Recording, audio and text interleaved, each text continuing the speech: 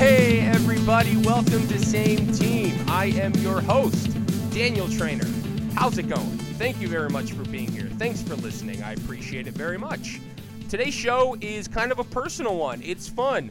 Tony Paul from the Detroit News is on. Tony is a writer at The News, a paper that I've been reading for a very long time. I've been a fan of Tony's work for some time.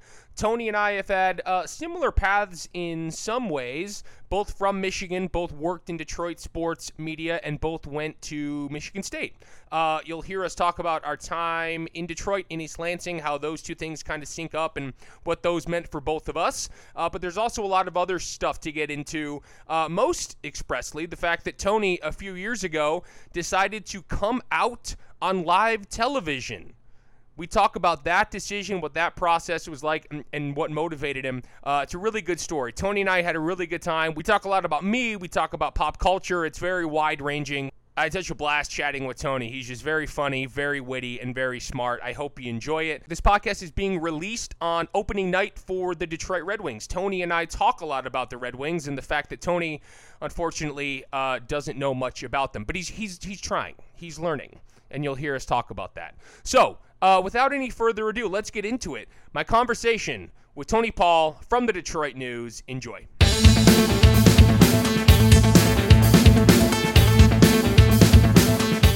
All right. Well, thank you so much for doing this. I'm so excited we finally figured it out.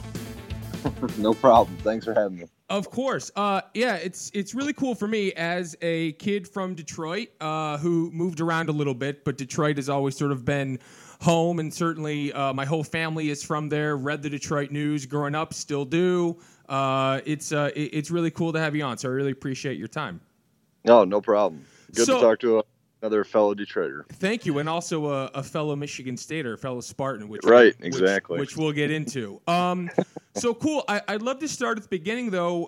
Can you tell me a little bit about where you grew up and what that was like for you? Yeah, I grew up in West Michigan, I guess Kalamazoo when I was younger, and then Grand Rapids area when I was in high school and early college. So yeah, over there, liked it over there, but kept moving progressively further to the east. I went to Michigan State, and then I went out east for a summer after I graduated out in Hartford, Connecticut. And then I came back, worked in Port Huron for about, I'd say, 5 years, 6 years. Then went to Roanoke, Virginia for a year, and then came to Detroit in 2006, and I've been there ever since. There you go. So was getting back to Detroit kind of always the goal? Not really. I just kind of wanted to, be in sports journalism and enjoy my job. And I'd been in Port Huron for a while, and I liked it up there, but made no money. So I've spent some time. I spent some time in Port Huron when I graduated state. One of my best friends was working at the paper up there, and so I would make the drive up there. God, I don't know, a couple times a month, few times a month. I was living in Wixom at the time. Okay. So I would drive up to Port Huron is a place with an identity all its own. I don't know what it certainly was like 5-6 years ago. I'm not sure what it was like a little bit longer ago, but Port Huron is wild. It was actually kind of a fun place to be. I didn't know much about it before I went there in 2002, and then of course it's the starting point of the Port Huron to Mackinac sailboat race, and so every summer they have huge parties kicking off that race, and that was always what we looked forward to. And sure. Those were always our heavy drinking nights. One of yeah. I guess one of many heavy drinking nights that we had then. And I liked it in Port Huron. It was cool, and I golf a lot. There's a lot of cool golf courses there, but like I said, small paper, no money. So yeah, I know. So I made the move to Virginia for I think it was like a $5,000 raise. It wasn't anything exorbitant. Just I needed a raise. So I went down there, and I really liked it down in Roanoke, which is just outside of Blacksburg where Virginia Tech is. Sure. And worked down there and really liked it. Had a cool house, cool town. I could walk to work. It was just really neat place. And then in the summer of 2006, all of a sudden, I move out of state and the Tigers become good. And, yeah, so we have you to thank. You said to leave.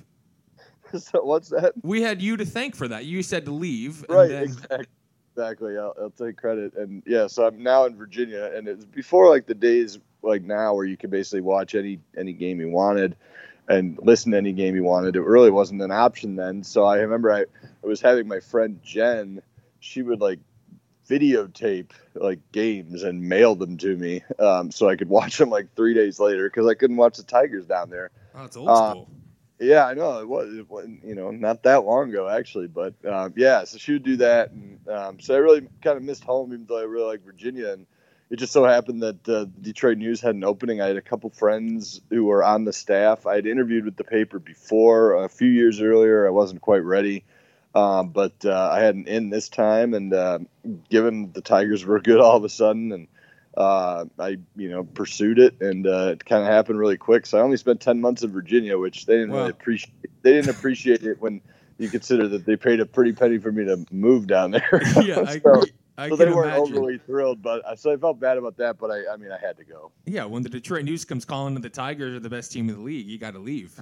Yeah, it was a no-brainer. Even though I still miss Virginia, but it's been a great move for me. So going back just a little bit, when did journalism and specifically sports journalism come into your life, and when did you know that that's something that you wanted to pursue? Well, it's funny. For some reason, and I don't really remember why this was the case, growing up in West Michigan, we lived in a little town called Paw Paw, which is just west of Kalamazoo. Yeah, sure. Yeah, just west of Kalamazoo, which it's known mostly for wine and the home of Charlie Maxwell, who played for the Tigers in the 1960s. So I grew up there, and for some reason, I had no idea why, but I was drawn to newspapers. And, like, I was a total dork as a kid. I still kind of am, but, occasionally, like, once a week or whatever, I would like put out like I was like 7 years old. I would put out like this family newspaper, like it's so funny. I know I did the same thing, and I've talked to people. Every other journalist who I've had on this podcast did the exact same thing. Wow. So I don't feel like as much of a dork now. Well, listen, I'm not saying you aren't a dork. I'm not saying I'm not one either. But it is. I know because I did the same thing. I've talked about it on this podcast before. Like I wrote a newsletter for my brother's youth hockey team. I did all this stuff that nobody cared about, of course, but like it meant the world to me, and that's like where I sort of found my love for writing and for sports. No, that's really kind of how it happened. I have no idea why. I mean, I don't even know if we got the paper delivered. So it's not even like I grew up reading newspapers. It was just like I was just fascinated by the idea. So yeah, like I'd put together this little thing about what my brothers or sisters did that day or whatever, and would go over it at the dinner table or whatever. That's and so my funny. parents would read it. Yeah. So for some reason, I always got into it really young. And then when I got into high school, I knew that's what I wanted to do. And I went to my freshman year, I went to the high school newspaper offices, and they wouldn't let me write because I was a freshman and you had to be a junior. What? So I went to the local paper in town, like a weekly, and told them, I said, hey, I want to write. I'll do it for basically nothing. I'll cover sports or whatever. And they hired me, and all of a sudden I was writing for the local paper. And then the high school paper saw that, and they're like, oh, well, maybe we should make an exception and hire him since he's already writing for the local paper. And so, yeah, really ever since I got into high school, this is what I've done. It's always what I wanted to do. I went to college knowing what I wanted to do. And yes. It's gone on from there. What did you do at Michigan State while you were there? Michigan State, I went to community college for a couple of years. I went to Grand Rapids Community College, did the sports journalism thing there, which was really helpful. Made a lot of contacts there. And then went to Michigan State. Truth be told, I didn't get into Michigan State out of high school, so that's why I did the community college thing.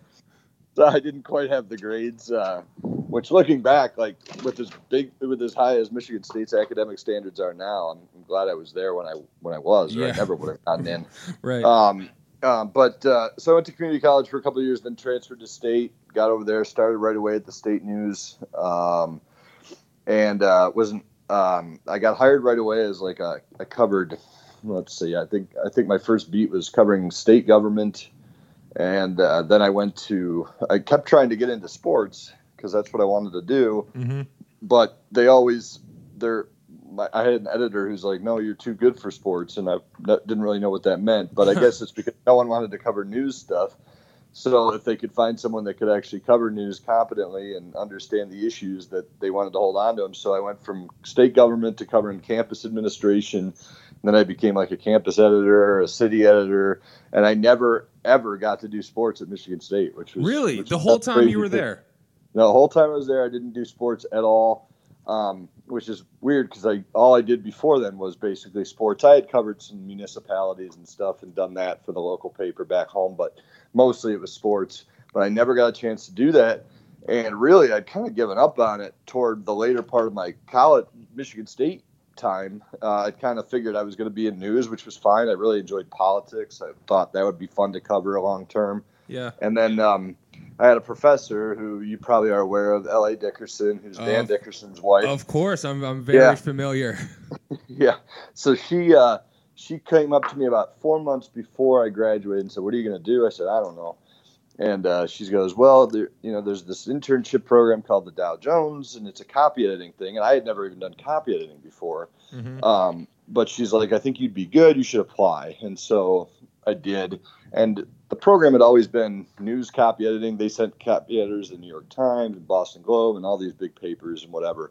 I ended up passing the test, and that was the first year that Dow Jones decided to put together a sports copy editing internship program, and I got placed into that. Oh, wow. And just from that little avenue was how I came all the way back to sports, and that's what I've done ever since. Wow, that's cool. Yeah, LA was a big help for me when I was at State too. I worked I didn't work at the State News. I did a little writing, but I worked for the athletic communications department, which was sports information for the first year or two I was there. Our favorite people. Yeah, I know. God, I know. Just the phone calls I would get sometimes from people like, "Sir, I'm an unpaid intern. I wish I could help you more." But LA was huge in sort of like helping me with that. And then I interned at Fox Sports Detroit my senior year, then worked there for 2 years after graduating. And LA was kind of helpful in all that. So it's cool to hear that her influence spans generations. Well, let's not go crazy with the word generation. I know. Right when I said that, I was like, I know you're young, but you don't have to be a dick about it. I know. It's like that may have came out wrong. She's helped many LA is people. great, though. No, I just saw her actually at one of the Tiger ceremonies a couple weeks ago. She's nice. Awesome.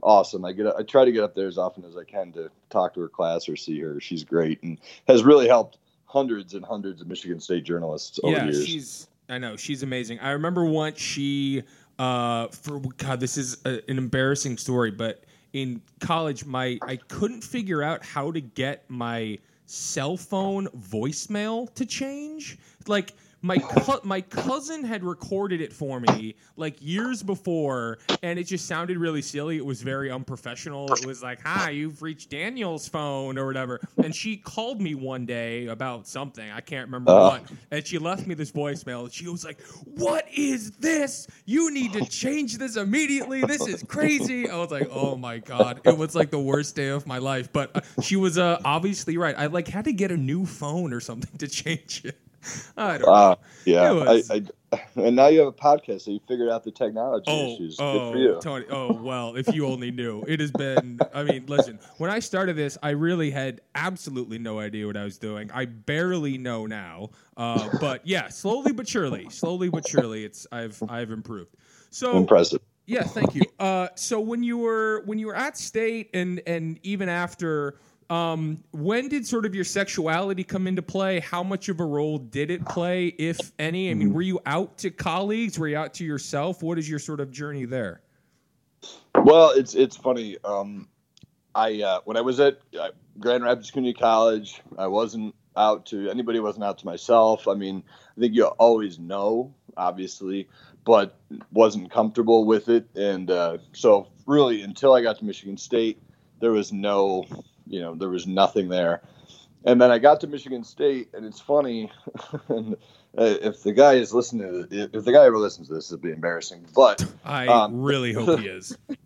The first, he probably won't, but the first day I walked into the State News, there was this reporter there. It was my first day there. It was my first day on campus. I didn't know anybody. Didn't know anything about big university. I had just moved in. I was nervous as hell, whatever. But then I had to start at the State News that day.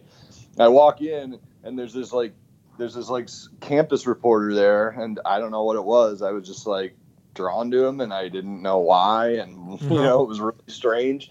And so I guess like 6 months later, I was pretty much we were dating, and oh wow, and then came out probably about 6 months after that. So it was within about a year at Michigan State. Everyone on camp, not everyone on campus, but everyone at the college paper. Yeah, everyone at the college paper you were knew. Popular. Yeah, everyone at the college paper knew, and then I ended up getting a part-time job as a bouncer at one of the gay bars in town, or in Lansing, and that's when more of the campus began finding out. You're literally out front. Yeah, exactly. No, so really, it was just kind of. I mean, I always knew. I mean, you always know, I think. Yeah. But yeah, when I got to campus, it was just some weird like attraction thing with this other reporter, and he wasn't out either, and we kind of came out together, and that's really what it was. It didn't have a huge role in my college life other than the fact that I guess it got me a job at a gay bar, so. I mean, that's not nothing. Right, exactly. It's a old-fashioned state news love story, one of many. Yeah.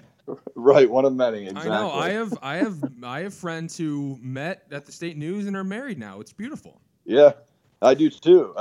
I'm not one of those success stories, but I do have friends that did meet there. Yeah, ours started and ended at the state news. So, did you have to work together after you broke up? Actually, we did. And actually, we broke up late in my college. Yeah, we worked together. It was awkward. He was like, he ended up becoming editor of the paper, and so yeah, there was some awkwardness there. But we ended up dating again after I got out of college, so it kind of went on and off for 7 years. So oh wow. Yeah, so it wasn't the end of the world. Yeah. So what years were you at Michigan State? 1999 to 2002. Okay. How old were you then?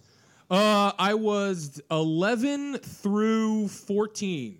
Okay, so that is not the definition of a generation gap. Just so we're very clear on that. It was you're right. I do apologize. It was a poor phrase. I do apologize. All right. Well, we can continue the interview then. Thank you. I really appreciate that. Yeah. No problem. Did you ever run into any obstacles after you came out in terms of your professional life? Whether it was while you were at the state news or at the places you mentioned after, did you ever feel like your sexuality impeded you at all? Not really. I mean, it certainly didn't in college because even then, and it was obviously several years ago, but even then, a college campus is for the most part a very liberal, open-minded, place. Sure. So even then, I mean, it was kind of a shock when we did come out, and we kind of got outed, I guess. Oh, really? How? Yeah, I'm not going to go into the details of that, but well, we kind of got outed, and so it was kind of awkward at first. But then again, everyone was like, after the shock wore off or whatever, and I guess they were more shocked about me than the other guy. So again, I hope he's not listening because he'll be embarrassed by me saying that. But so it definitely didn't impede or anything like that. And then when I would move on to the professional jobs, Port Huron, I was out to colleagues and never was an issue. I've always been out to colleagues, basically ever since college. And then when I got to Detroit and started writing and started becoming a little bit more of a public, don't want to say public figure because it sounds a little extravagant. Well, sure. But once I started writing more, when I got into Detroit, 2008, 2009, 10, and started to develop a little bit of a following, that's when I decided to come out publicly a few years back, which ever since, that was a nerve-wracking time because I had always been asked if I wanted to do it at some point. And then it just happened like all of a sudden. It was like kind of a rash decision on the part of myself and a TV guy that I know. And ever since then, it really was, I didn't know what the reaction would be. And it's been overwhelmingly positive. I mean, I really haven't had, and maybe I'm lucky in this regard, and I don't know, but I haven't had any issues with my work life or anything like that ever since that happened. So I guess I've been fortunate. Well, yeah, I'm really happy to hear that, especially in Detroit, which I think, it's interesting, the progressiveness of Detroit and the state of Michigan as a whole. I think Michigan is such a strangely diverse state all over the place. It's tough to gauge, Right. So I'm happy to hear that. So in your motivation for coming out was really in 2015 by the Supreme Court ruling, right?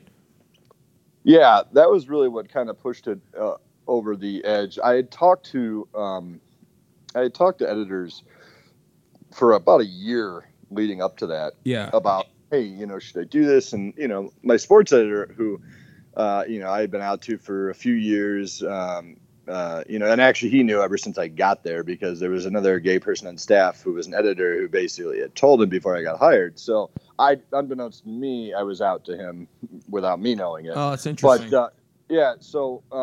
But we had finally started talking about, should I do this? What format should I do this? Is it worth doing at all? Because I talked to a couple other colleagues and got some, bounced some ideas off of them. And I didn't want to do it just for the sake of doing it. And I think most everyone who shares a coming out story, especially in the sports world, I think has the same take on that. I've read so many of the coming out stories at outsports.com, obviously run by Sid Ziegler, who you've done a podcast with as well, I think. Almost all of the stories on there say the same thing, is that I didn't want to do it just for the sake of doing it. I wanted to have a reason to do it. Right. Because it's not supposed to be just, an attention grabber, at least, right. It shouldn't be. But then, I think the Supreme Court ruling came down. I had already, I'll circle back really quick. I had already written a column. Right. Yeah. I remember reading that. Or obviously not the column, but I remember reading that you had written something. Yeah. I had written something about 4 months earlier, and I sent it to my sports editor, my managing editor. They both liked it. They offered some suggestions. We tweaked it, whatever. And then it got to a point where I was just like, it got changed so much that I was like, you know what? I'm not really satisfied with this, so I'm not going to really rush it, so I don't want to run it. And then I think the Supreme Court ruling came down on a Friday, if I'm not mistaken. Yeah, and, I think that's right. And I think it was late in the day. And I was supposed to appear on Channel 7 Sports Cave, their Sunday morning show that weekend. With Brad Galley? With Brad Galley, who used to host the show. And he texted me late Friday night. It must have been 10 or 11, maybe even later. And he's like, hey, I know this just happened. Do you want to address this at the end of the show? And I said, well, I don't know. I don't know if I should really make that the place where I do this, seeing as how I don't work for you. I work for the Detroit News. Yeah, right. Newspapers are struggling. Maybe give them the web clicks. So I didn't even think of that. That's kind of funny. Yeah. Well, it's all about web clicks. It doesn't matter. Yeah, right. Whatever it is, Yeah, who cares? So I think the next morning, Saturday, I just decided, the hell with it, I'm going to do it. And because it was a very important time. It was a very important Supreme Court ruling, of course. It changed a lot of people's lives, a lot of my friends' lives. So, of course, I felt like, this should probably be the place and time where I do it. It's unfortunate that, it won't happen in the paper, but this is just good timing. And so I ended up writing up that night. I ended up writing up what I was going to say. I sent it to their producer. I said, if this is too sappy or this is too dumb or whatever, just be honest with me. And he emailed back right away, and he's like, no, this is really excellent. He's like, if you're comfortable doing this, we'll give you all the time you need. And so I went ahead and, did it the next morning on Channel 7 live TV. And the funny thing was, there was so much going through my mind, and I was so nervous and everything that I forgot to inform the news that I was doing this. I was just going to ask you that if you had told your editors or anybody at the paper that you were going to do it. No, I kind of forgot. And so they all found out, and all my colleagues learned that I was doing this as it was going on live TV. Oh, that's great. So I get off the air, and about 10 minutes later, I'm getting in my car, and I get a phone call from my boss, and I just assume he's going to be so pissed that I did it on TV. And he just is like, he's like, well, I hope you enjoy your 15 minutes or whatever. And I'm like, well, all right. He actually was very complimentary and said it was well done and all that stuff. But yeah, there was so much going through my mind, and I was such a nervous wreck at the time that, I just totally forgot to tell him. So my bad. Yeah, well, what are you going to do? Exactly. Well, what a cool thing for Brad to ask you to do that, first of all. And then also just, to do that in a live TV setting is crazy. It's it's so cool, but it's like, I've never heard of anything like that, especially in Detroit. And to do it like that must have been so crazy. I mean, leading up to it, you said you were nervous, but it's almost, you didn't have any time to really think about it, right? So Were you like terrified, or was it just like? Well, I wasn't like terrified. I was nervous, obviously. I did have enough time to think about it because I had worked on it, Saturday. So Yeah. I had several hours. I didn't sleep incredibly well on Saturday night. Just tossing and turning a little bit, just because it's something that's it's live TV. You're not be able to take it back. They're not taping it, and you can say, "Oh, scrap it." Like my column, oh, never Right, mind. yeah. It was going to happen, and. But I had convinced myself, in talking with Brad on Friday and an early Saturday, I had convinced myself that this was the outlet that I think that would be good and maybe most impactful, because live TV would be real, Yeah. I mean, it's not, so yeah, I mean, I did it. I got the phone call from my boss. I went down right after that to cover the Tiger game at Comerica Park, and I walk in and. I mean, every reporter there had already seen it, which I didn't realize that they would have. I guess Yeah. they'd seen the links on Twitter or whatever. And, almost all of them to a T came up to me and, just said, that was really brave. And, a few of them probably didn't even know that I was gay. And so it kind of surprised maybe a few of them, but they were all super supportive. I mean, there's a lot of Republicans in that press box, and all of them were super supportive. It was definitely a memorable day. That's really cool. And so, I mean, you said the reaction was overwhelmingly positive for most people. You just said, most of your colleagues up in the press box, whatever. I mean, did you get responses from readers that were negative? I'm sure I did. I'm positive that I did. But honestly, I can't remember one of them that stands out. And that's I can remember hundreds of them that were positive, and that's from readers or friends or family or whatever who had seen it, and I can remember almost exactly what they wrote. I remember so many of the positive ones. I'm sure I got some negative ones, but I couldn't tell you what any of them said. Like, there were so few of them, and I was so bombarded with a lot of goodwill that it just never even registered to store in my brain, I guess. Yeah, well, that's good. Yeah, I'm really happy to hear that. Yeah, I mean, I maybe I'm fortunate in that regard. I don't know a ton of people who are out in the sports media world or the sports world in general. Yeah. So I don't know how everyone's experience was, but for me, it couldn't have been any better.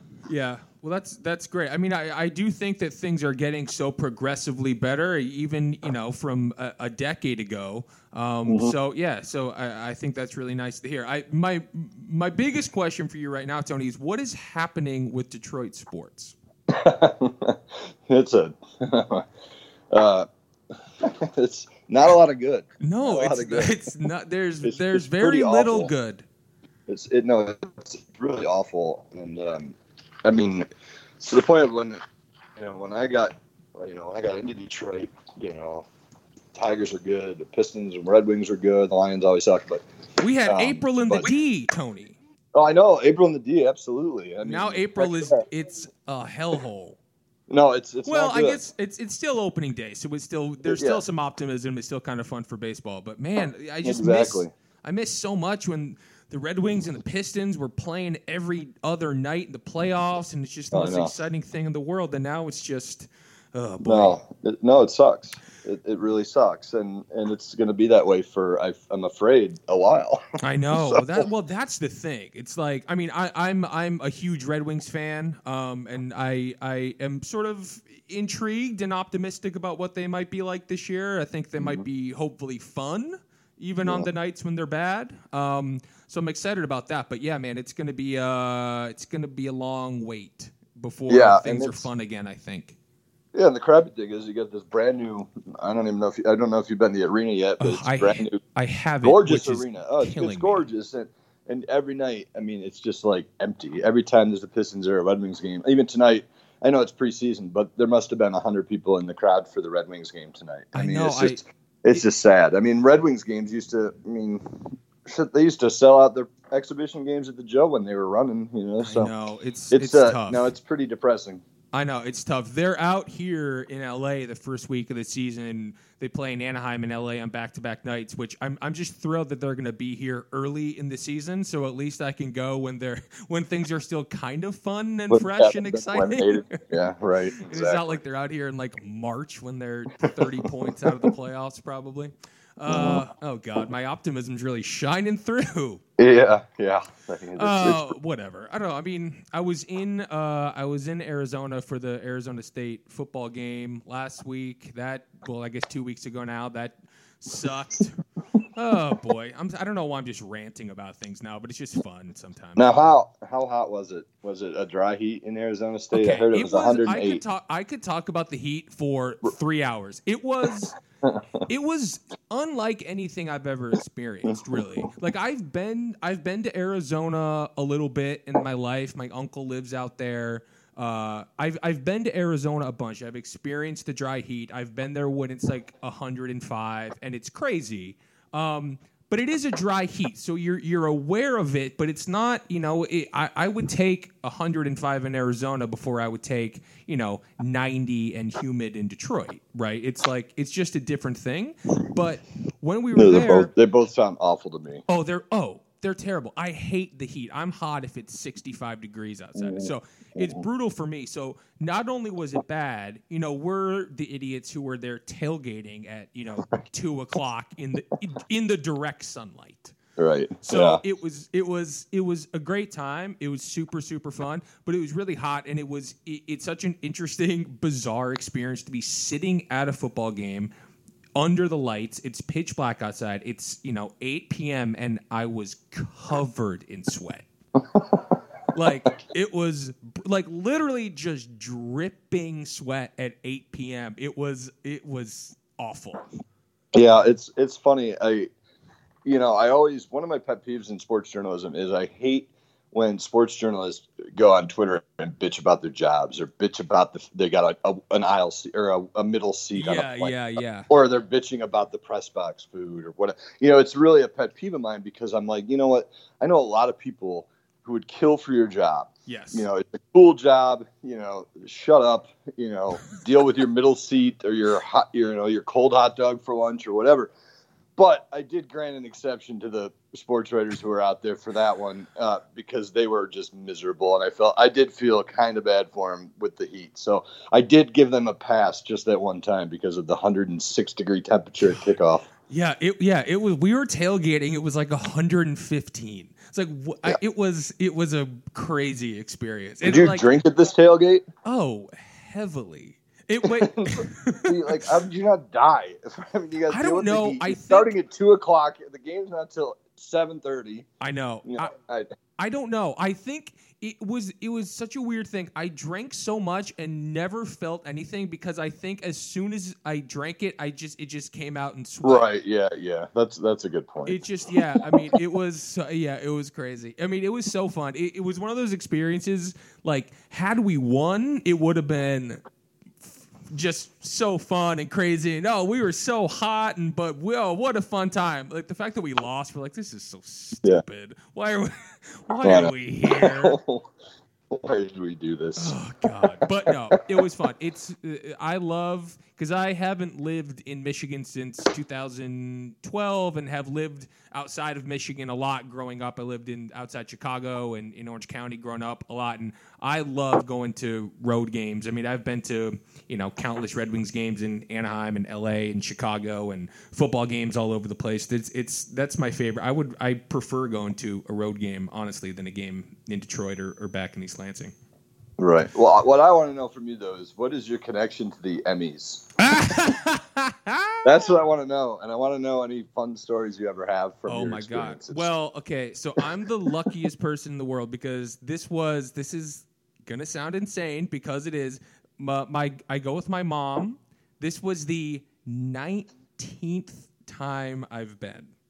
How is that? Why? Okay. Give me the backstory here. Okay, maybe other people know it. I don't. No. Nobody really does. So, Tony, I'm lucky enough to go to the Primetime Emmys every year, and it's because of my dad. So my dad does PR. Back in the day, did it for Ford in Detroit, is where he works for Hyundai now. He does a bunch of super cool stuff. When he was years and years ago, the first time we lived in California, he was on this thing that's called the LA Sports and Entertainment Commission, which is basically just this I don't even know how to explain it. It's just it's PR people, and they're affiliated with all these events that go on in LA. Right. And because of his connection there, he used to get Emmy tickets. And my dad, God bless him, couldn't care less about going. And so I go. And my mom and I started going when I was in 5th grade. There are pictures of me like in a tuxedo, like on the red carpet at the Emmys in 5th grade. They're hilarious.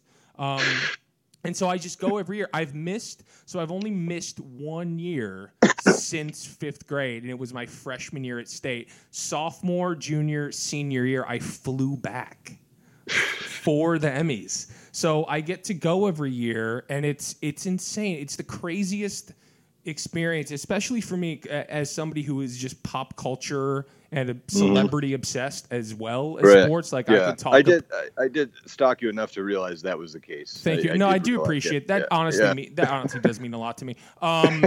It was crazy. Like this year, it's weird. Well, it's weird because I used to go if I saw anybody I knew in the lobby, I would like try and take a picture with them, right? Like I was just like, I want to meet this person, And over the years, I've tried to like mature and be cooler about things. Where I'm like, who cares? Like I'm cool. I'm too cool for this. Like I don't need. Oh, cool. There's so and so. Oh, cool. Whatever. Maybe I'll say hi or whatever. Like it's like on Sunday, I saw like Mark Maron in the lobby, and I was just like, oh, hey, Mark, like big fan, and he was like, okay, thanks.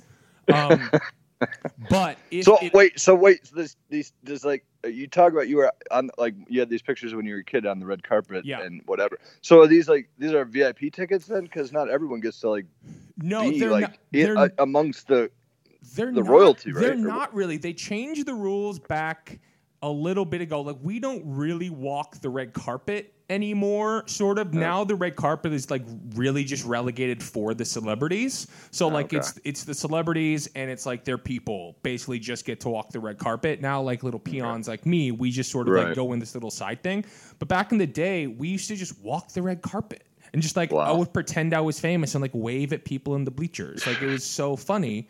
But no, like if you have a ticket to the show, you're just in there. Like you're in the lobby, and that's where like people are like mingling around. It's so funny. I mean, there's like it's so funny to see like I'm trying to who did I see like Kerry Russell and like Matthew Rhys from The Americans were just like downing these huge beers in the lobby like during the show. And this is like before he won. So like he was probably drunk when he won.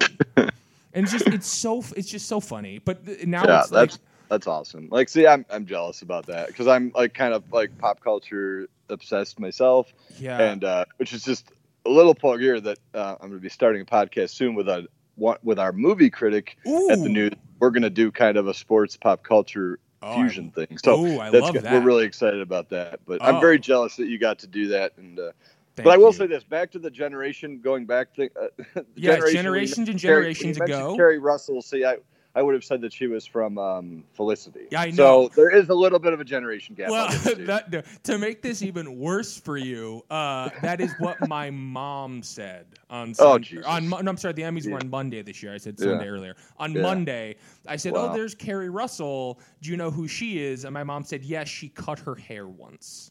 Oh, Jesus. Yeah. So, okay. Sorry about that. I think this interview is almost over. That's so cool though. That's so awesome. Yeah, it's crazy. It's Give me a good drama story from all your years of the Emmys. What's like one? Give me one good story. Okay, I'm putting you on the spot. But I'm sure you've got one. This is a good one. So last year. And it's weirder now in retrospect, and you'll understand why in a second.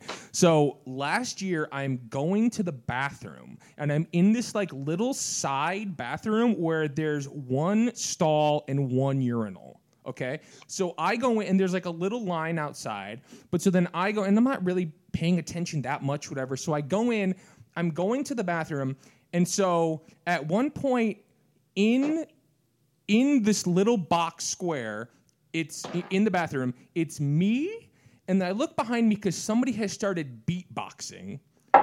And so it's LL Cool J. And then next to me going to the bathroom is Jesse Tyler Ferguson from Modern Family, and then and so he is singing to the beatboxing, and so then I turn around and Tony, directly behind me is Kevin Spacey. So it's the three of us. Now this is a weird story. I know, but it's like it was so weird then, and now looking back, I'm like, whoa. Wow. Now was that because I saw a picture of you with Jesse Tyler Ferguson? So did that happen? Was that from at that moment? Maybe no, I don't know. I don't think I was like, hey, once you're done, let's take a pic. Okay. Because his face, because you do have a picture with him, right? I think so, probably. Yeah, I think I saw one, and like he has kind of like a shit-eating grin on his face. So I wondered if that was like the moment where, he was like, wow, this guy just went to the bathroom. Now he wants probably. to I don't. You know what? I don't remember, but I wouldn't put it past me.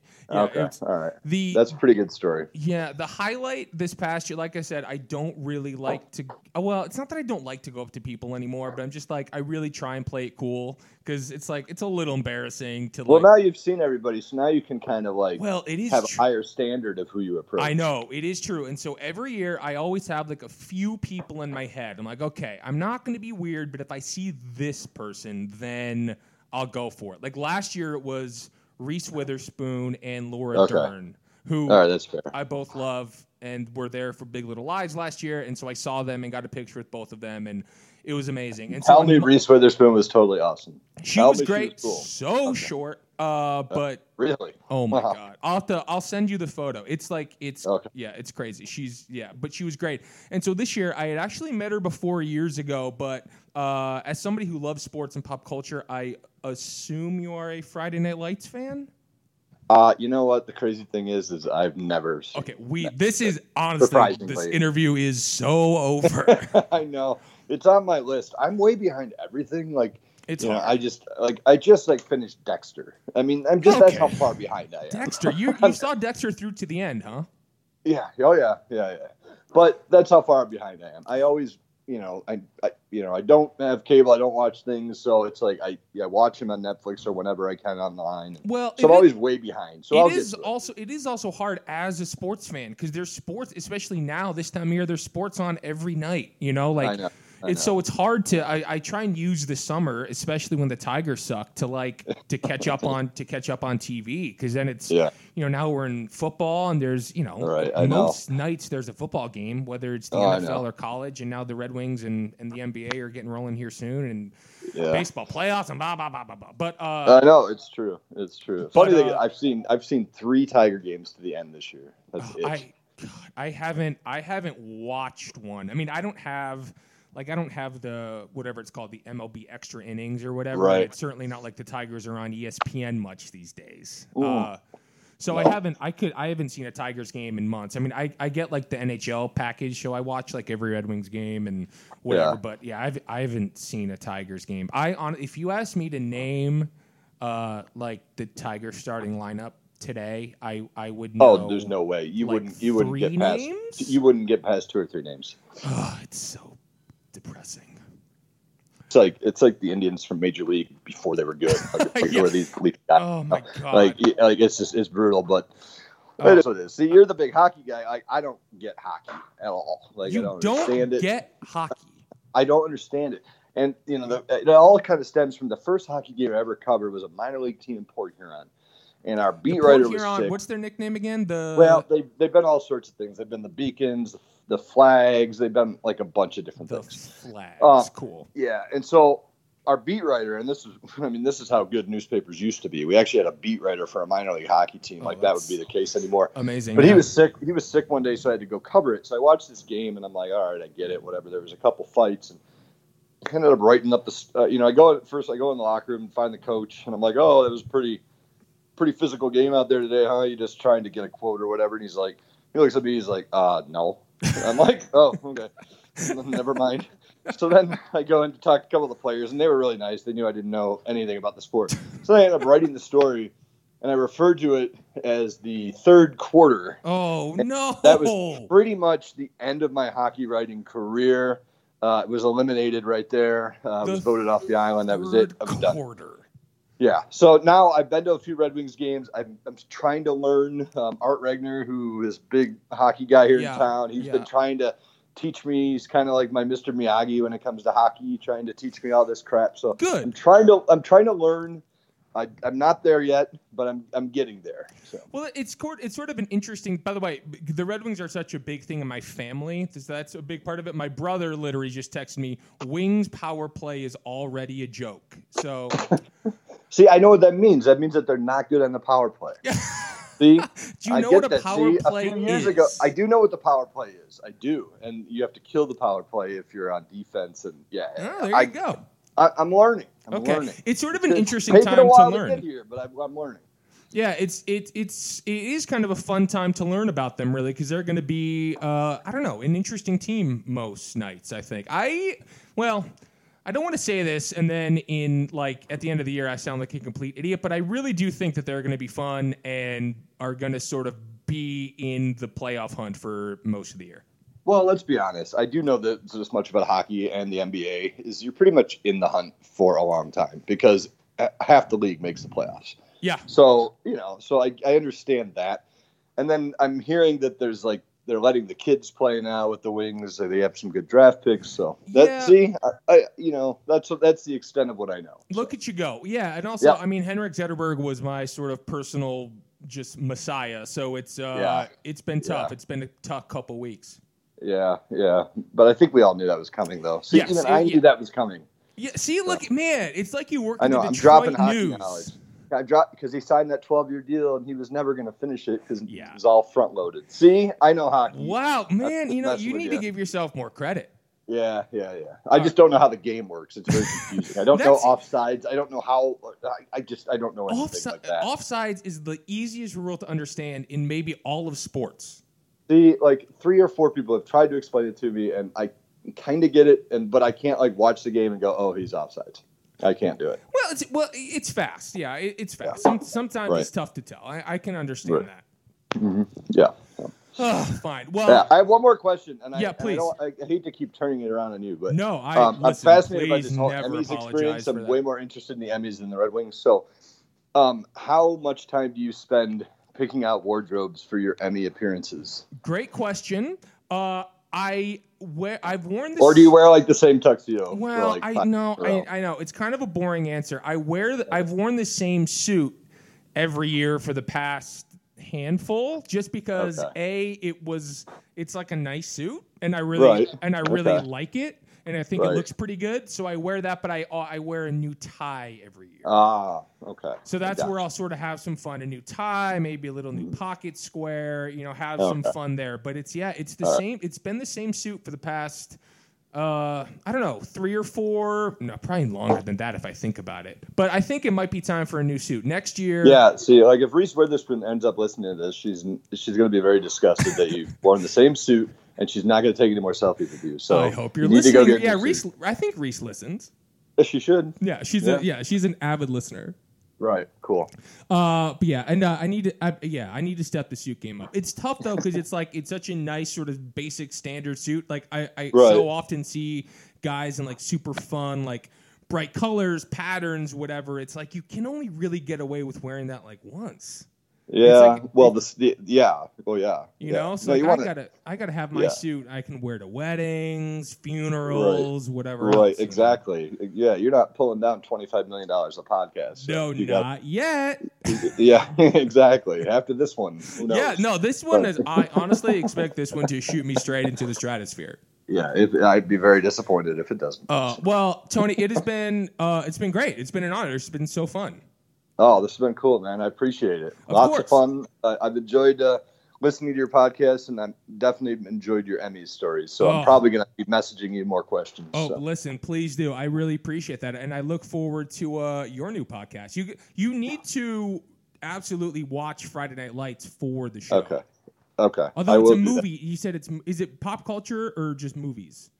Well, no, it's pop culture. But Friday Night Lights is a TV show. It was a movie but first. It was a movie. Yes. It was a movie. And then, You can bypass the movie. The movie is fine, but it's the TV show is one of my favorite things that's ever happened. Okay. Wow. That's high praise. There's been a lot of interesting things that have happened forever. So well, and this is one of the best. Okay. So All you right. you need to watch it. That should absolutely be on your show. And if you need someone to come on and just talk incessantly about why it is one of the best things of all time, you have my number. Please just hit me up anytime. All right. Well, I'll probably be hitting you up before then because the one thing I suck at is technology, and that's been the big holdup on the podcast. So I'm going listen, to be I reaching believe out me, and I understand getting that. advice. Okay, well, I don't know that I have much to give you, but I will give you everything that I do have. Okay. All right. Fair enough. Fair All enough. right. That's a deal. Okay, we're set on that. Well, thanks, man. I really appreciate your time. This has been awesome, and I look forward to reading everything you write and listening to everything that you do. All right, man. Hey, thanks for having me on. Of course, Tony. Thank you so much. Really appreciate it. All right. Bye. All right. Bye, man. All right, guys. There you go. Thank you very much to Tony Paul for the time. I had such a blast chatting with him about sports and entertainment and everything in between. Keep an eye out for his podcast, which should be coming soon. Read his stuff, and hopefully we can get Tony on this hockey bandwagon sooner rather than later.